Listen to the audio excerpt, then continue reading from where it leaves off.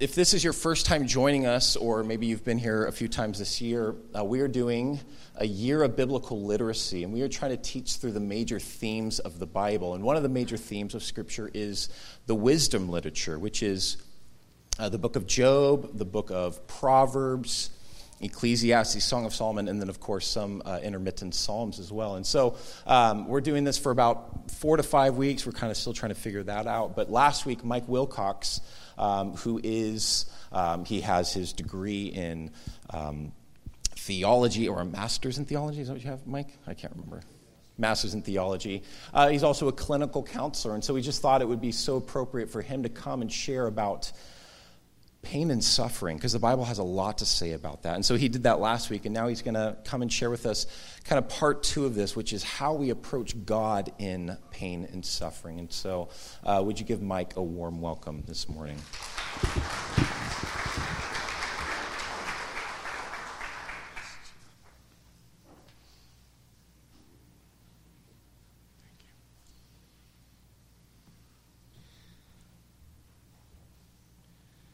Well, after last week, I'm grateful that some of you came back again. If we can get some lights, I could actually see who is out there. A few familiar faces. I think some of you weren't here last week, which might be why you accidentally showed up this week, not knowing what you were getting into. One of the things that we found ourselves realizing last week was that Jesus himself promised us, in this world you will have trouble. It's non-negotiable. In this life, in this world, things are messed up in this world. If you haven't noticed that, you've been wandering around with your eyes closed. Things are quite possibly messed up in your own life, maybe in your family experience, relationships, medical challenges, mental health concerns. There's all kinds of things. We're really, if we think about it, not surprised that Jesus would just observe, in this world you will have trouble. And last week we began to explore, well, how? How do I live well with pain and suffering? And this week we want to take that a step further and say, well, my goodness, in the middle of that, then how possibly can I connect with God in pain and suffering? Because there are times when the waves of pain just wash over me, and I feel like I'm drowning in it. I feel like I'm overwhelmed. I feel like I can't make it another step. I feel like I could scream. I feel like I could just give up. And all these things are happening. I can remember when Joan and I were doing missionary work in Indonesia at the end of the 1980s and going into the 90s, and we'd been there nearly 8 years, and we had our first year from hell. We have a number of these, so if you, again, we're open to converse, and if you want to ask more. Now, I don't know why God would come and allow and work in our lives such that after we'd given up everything, sold everything, stored a few irreplaceable personal items, went overseas, done his work, sweated and labored, that he would allow us and our very close friends to be attacked. I don't know why. In the middle of doing his work, my best friend was stabbed and almost died.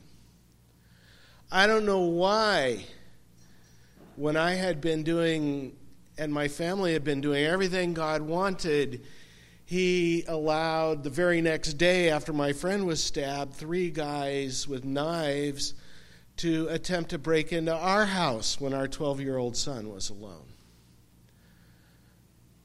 I don't know why in all of that he threatened and frightened and allowed me to feel those things in the experiences we went through. I don't know why he chose not to let us know that there was such a thing as PTSD, and so that we toughed it out on our own. I don't know why then 8 years later,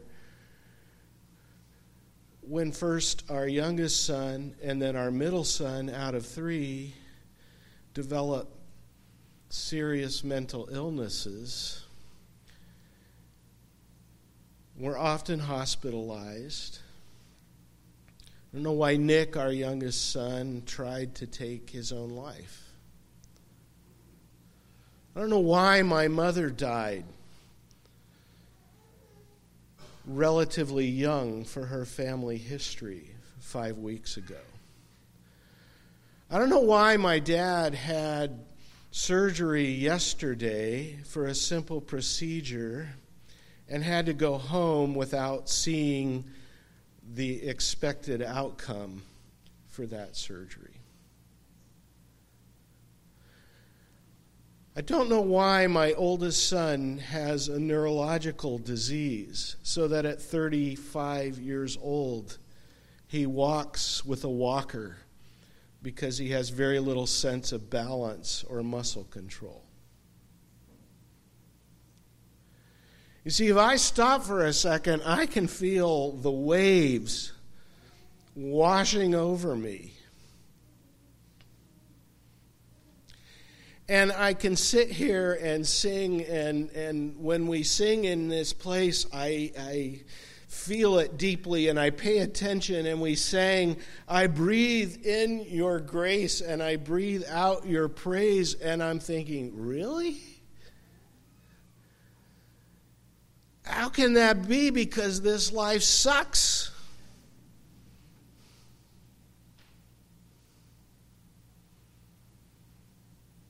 And ever so strangely, in his mysterious love and kindness and grace and never-ending presence, God says, good, Mike, now I've got you exactly where I want you.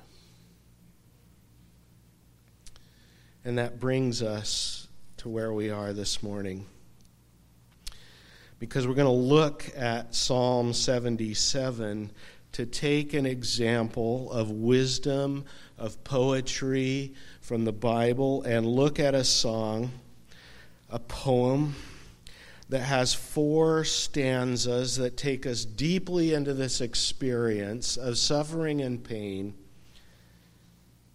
and in that suffering pain, connecting ever so deeply with God.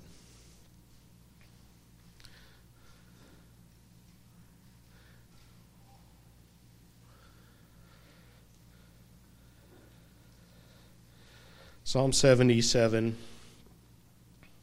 I'm going to read it. You can read along in your Bible. You can listen. If you close your eyes, I'll assume you're listening with me, not sleeping. I'm going to read this psalm, and I'm going to pause at the places where the poem itself invites us to pause.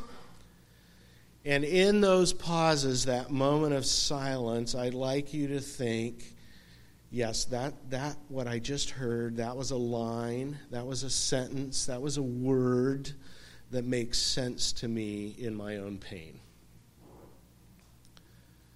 So listen, if you will. I cried out to God for help. I cried out to God to hear me. When I was in distress, I sought the Lord at night. I stretched out my hands untiringly, and I would not be comforted.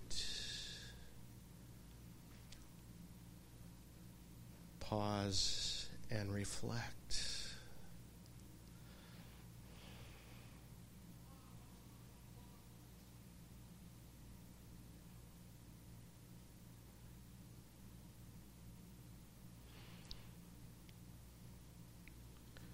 Verse 4, you, God, kept my eyes from closing. I was too troubled to speak. I thought about the former days, the years of long ago. I remembered my songs in the night.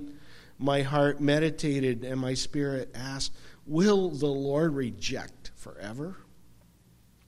Will he never show his favor again? Has his unfailing love vanished forever?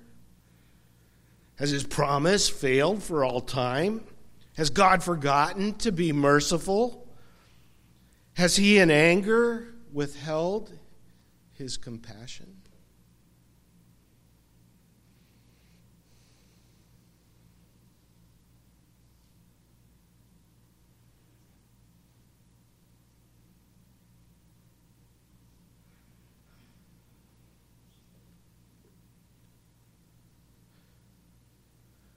Verse 10, and then I thought, to this I will appeal, the years when the Most High stretched out his right hand. I will remember the deeds of the Lord. Yes, I will remember your miracles of long ago. I will consider all your works and meditate on all your mighty deeds. Your ways, God, are holy. What God is as great as our God? You are the God who performs miracles. You display your power among the peoples. With your mighty arm, you redeemed your people, the descendants of Jacob and Joseph.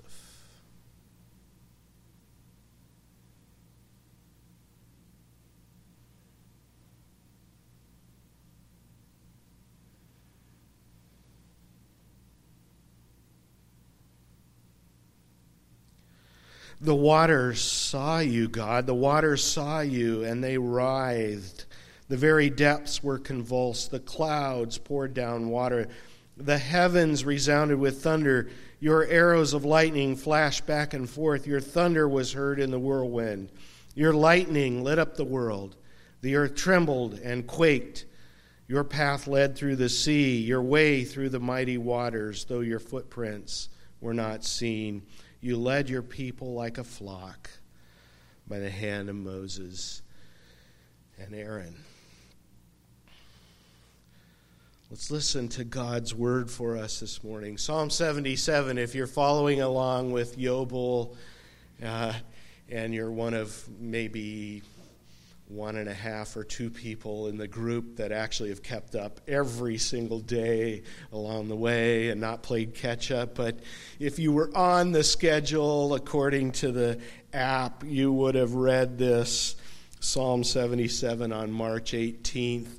And if you keep going, we're almost halfway through the year. If you keep going, we're going to read it again on August 20th. We've seen this psalm before as we've been reading.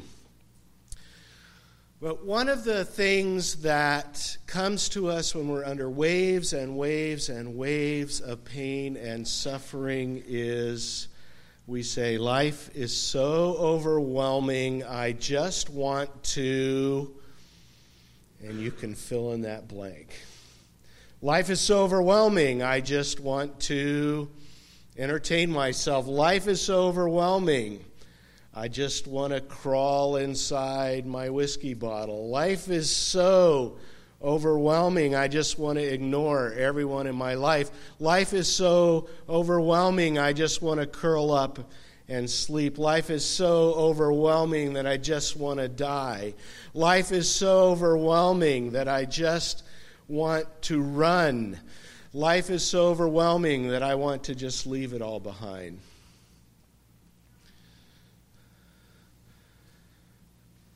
As Randy Stonehill once sang, "Stop the world, I want to get off. This is too weird, a little too weird for me."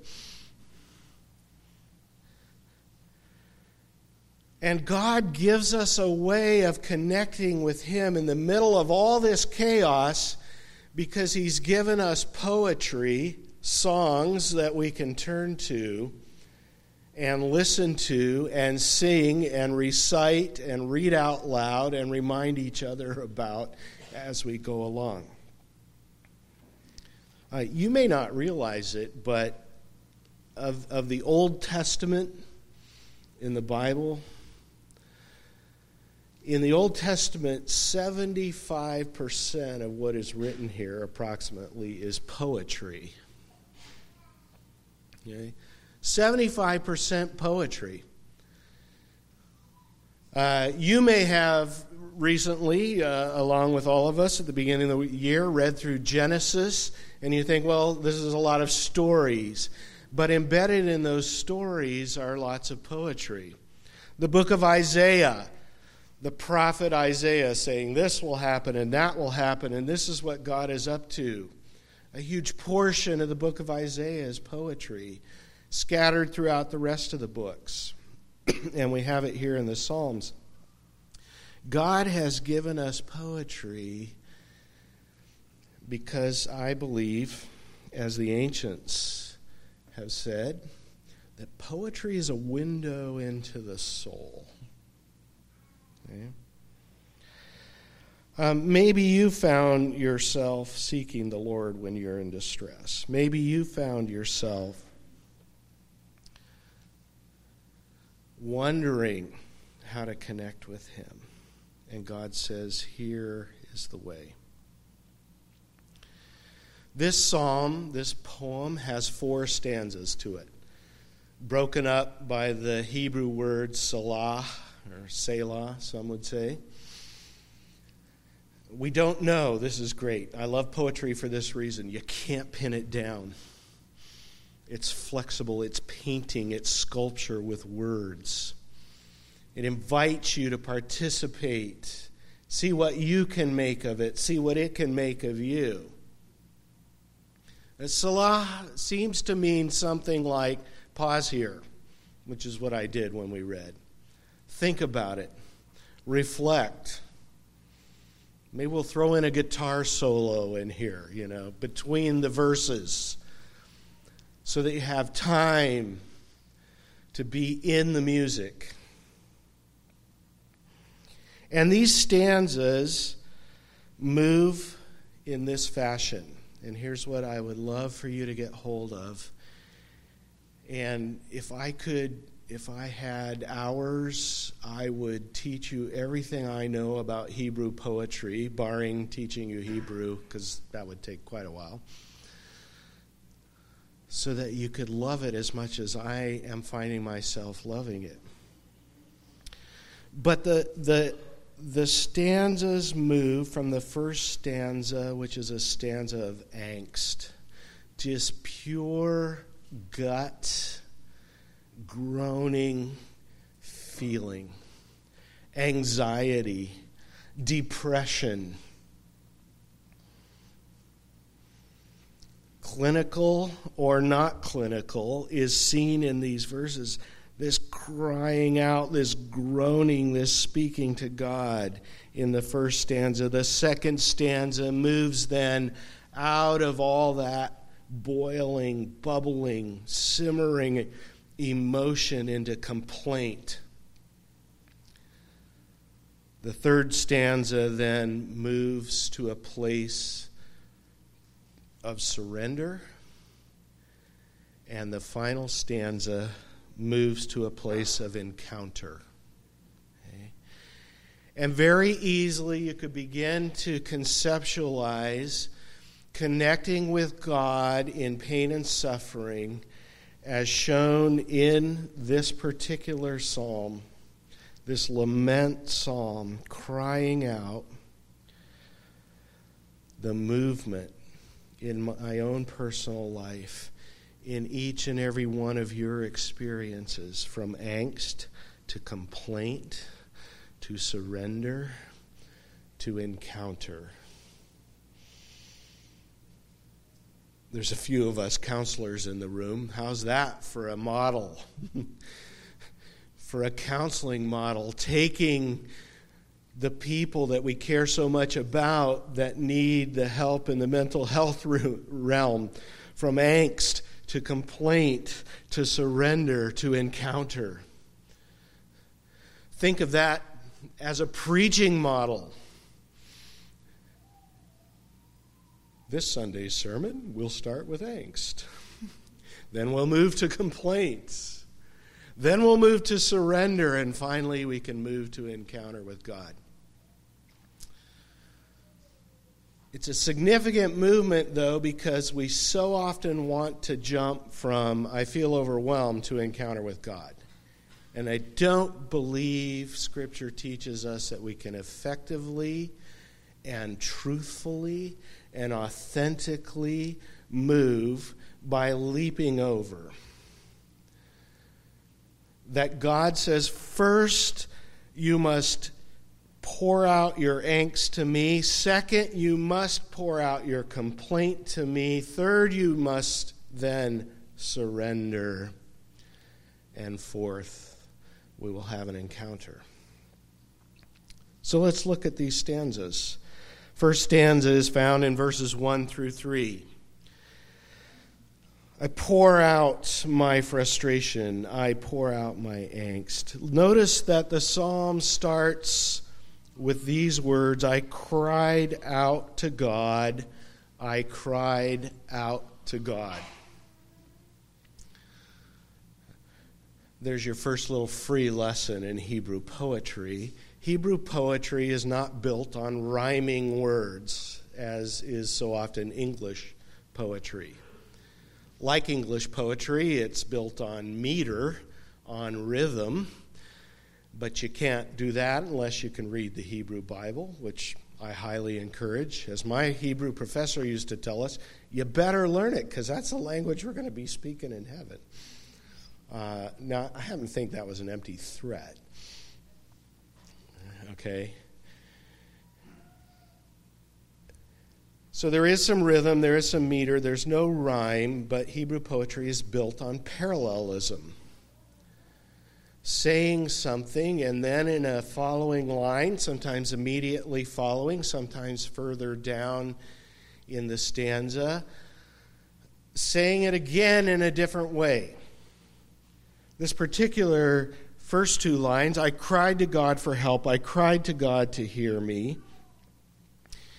Actually, in the Hebrew text, it goes like this, my voice to God, and I cry my voice to God.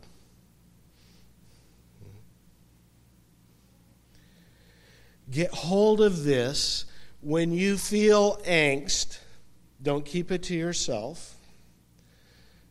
When you feel angst, don't just tell it to your spouse. When you feel that overwhelmed, anxious, dread, depression, don't just tell it to your therapist. When you feel that deep sense of life is falling apart and chaotic, don't just tell it to your brothers and sisters at church. Tell all of them, if you will, but also tell it to God. Because look, who else can actually do anything about it?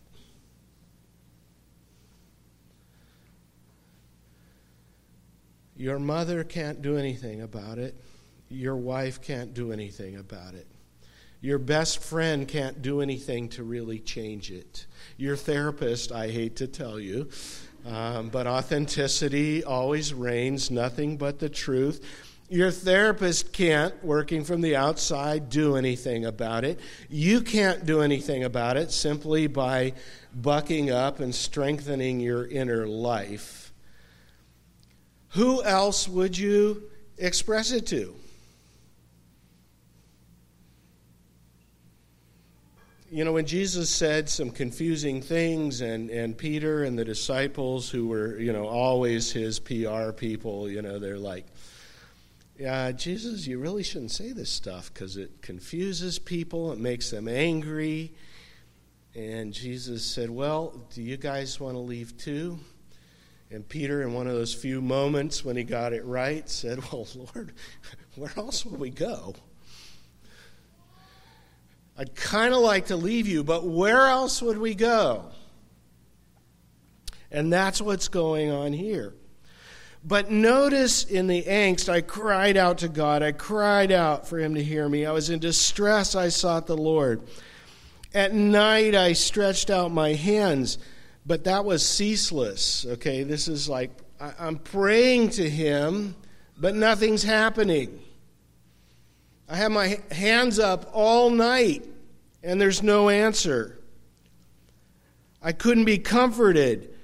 I remembered you, God, and then I love this in verse 3. I remembered you, God, and literally, when I remembered you, I just made a noise. Ugh.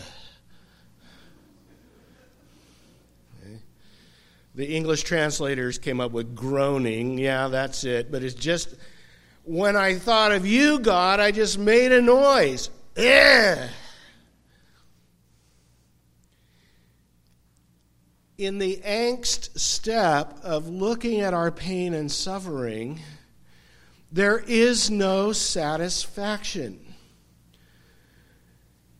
We're not at yet a place of solution. We are simply being honest and expressing and speaking out. And in that time, when I remember God and all I've got for God is making a noise, and my soul, my inner self, my psyche refuses to be comforted. And let me look you in the eye and tell you how many times I have stopped there.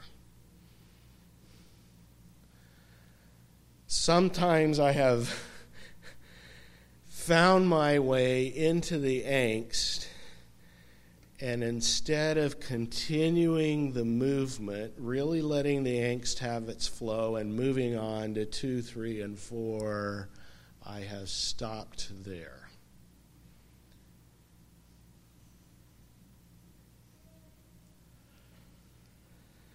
But God invites us to go on.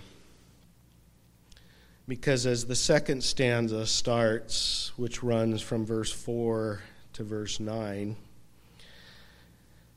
now we'll get into the complaint. You and me, God, are going to have it out now.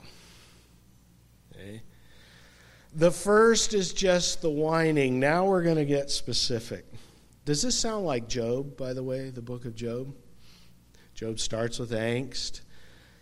And then his friends are all diving in, and they're kind of raising some of this complaint, and Job actually jumps into that as well.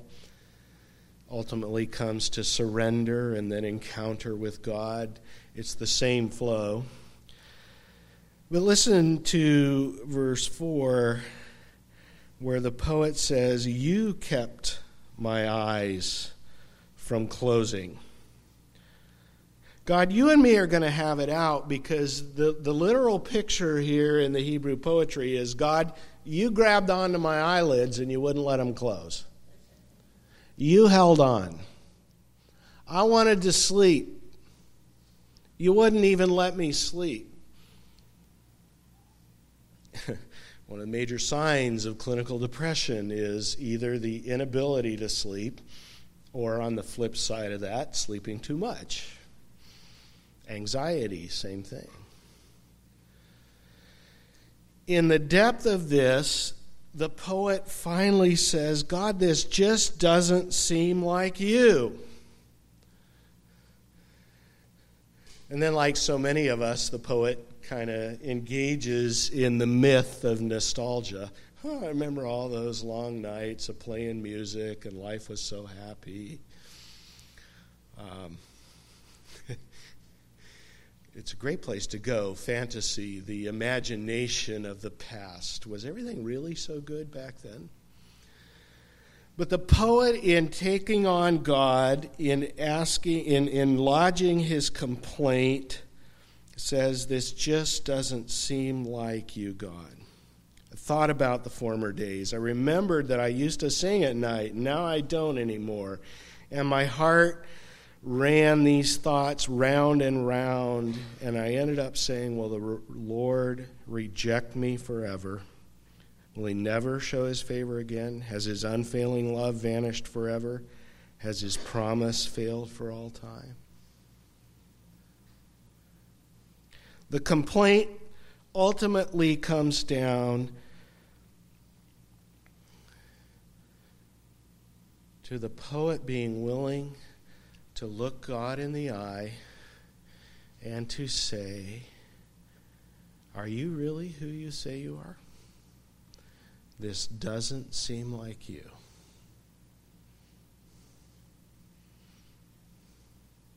It begins to get personal. I thought you were a God who made promises. Are you not that? I thought I knew what you were up to. What are you doing? How long will it be until I see the end of this?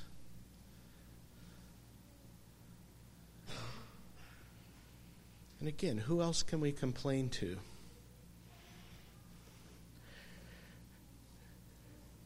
You can write your congressman, your representative. They are not going to be able to remove pain and suffering from your life. Don't know if you realize that.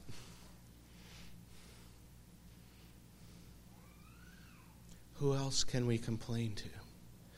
But it takes this level of honesty and my angst, this level of personal, face-to-face, wrestling honesty with God before I can come finally to the place of surrender. Because there's a reality that moves throughout God's world since the Garden of Eden. When the people said, the man and woman said, on behalf of all of us, I would rather be my own God. I would like to know everything and define everything and describe everything and control everything. And ever since that moment, God set in motion the plan that he had for all the ages to say, unless you die, you cannot live. If you came in wondering what this board is up here.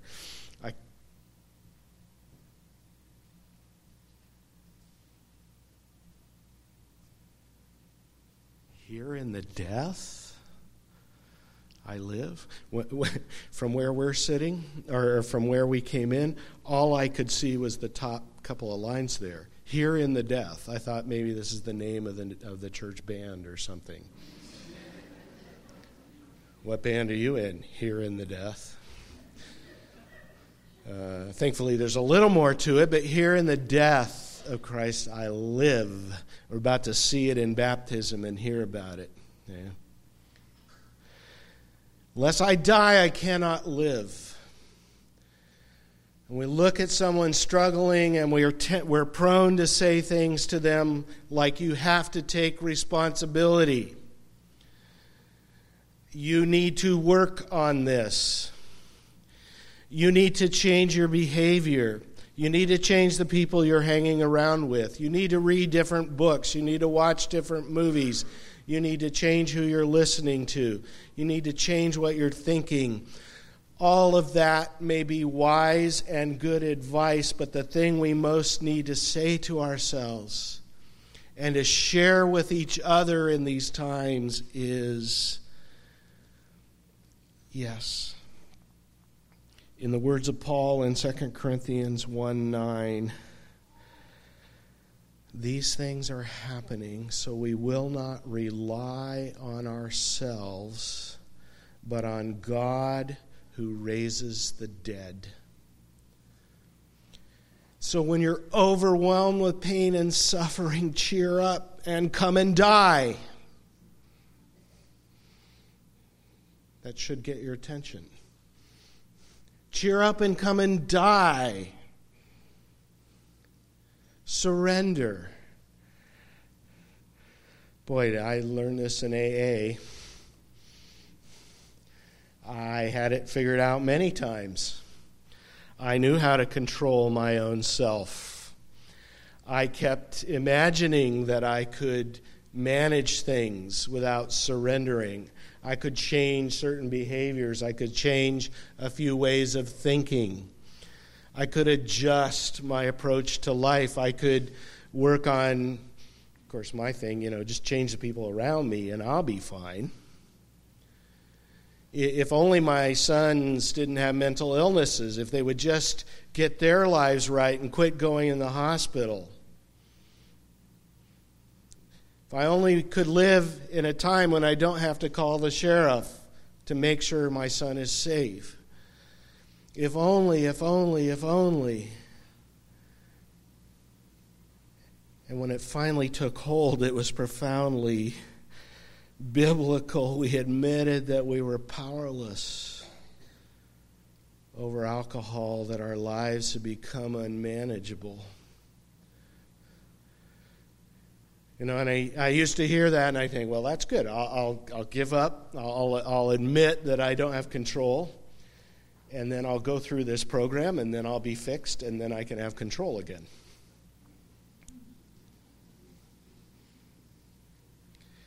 And yet, the poet, I'd love to recite all 12 steps to you, but it's not the place. You can join me at another meeting if you'd like to do that.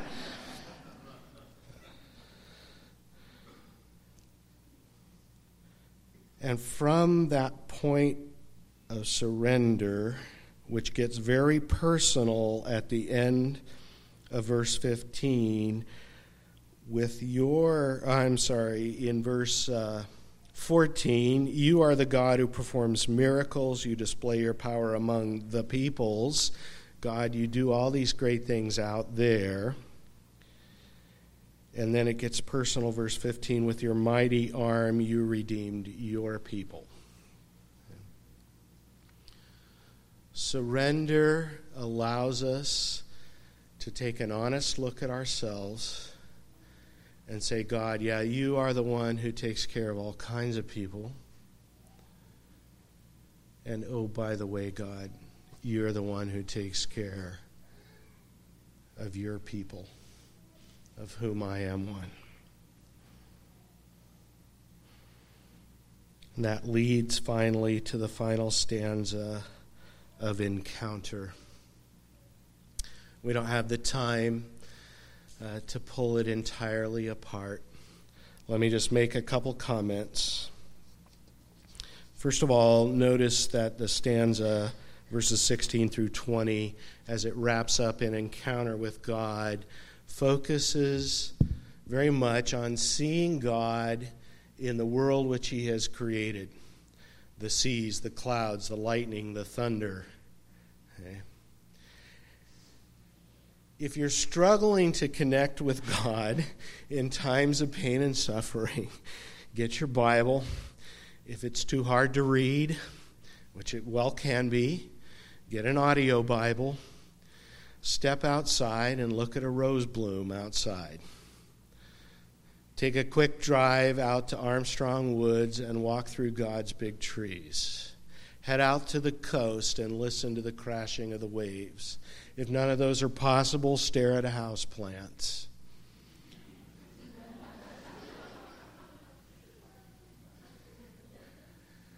You see, God has created these things so that we can see him. Look at them. Listen to the words and look at them.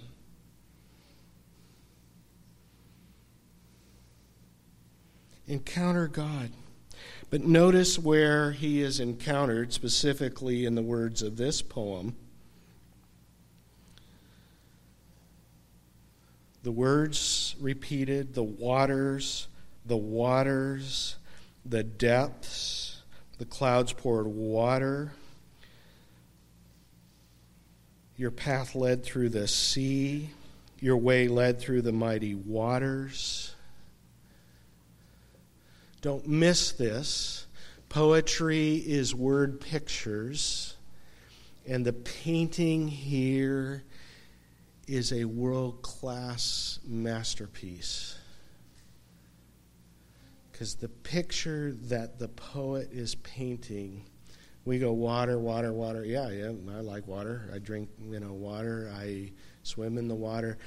You have to know that in that day, the water, the sea, the depths is the picture of depth. Depth, yes, death. Of death. Water isn't always a positive picture, especially when it combines the sea and the depths. It's death. I had to die so that I can live. The encounter is when I realize that God walks on top of death. When I step into the raging sea, I sink to the bottom. Like Jonah, I cry out. I had sunk clear down to the gates at the bottom of the sea that open up where people get sucked into the realm of the dead. And God walks there. And He speaks there. And He commands there. And He is at work there. Watch the shift from angst. Who is the focus? Me. To encounter, who is the focus? God. I know I said it before, but I'm closing now, really. 2 things to notice. The poet's problem is not solved. We never read, and then all my pain and suffering went away. And we lived happily ever after.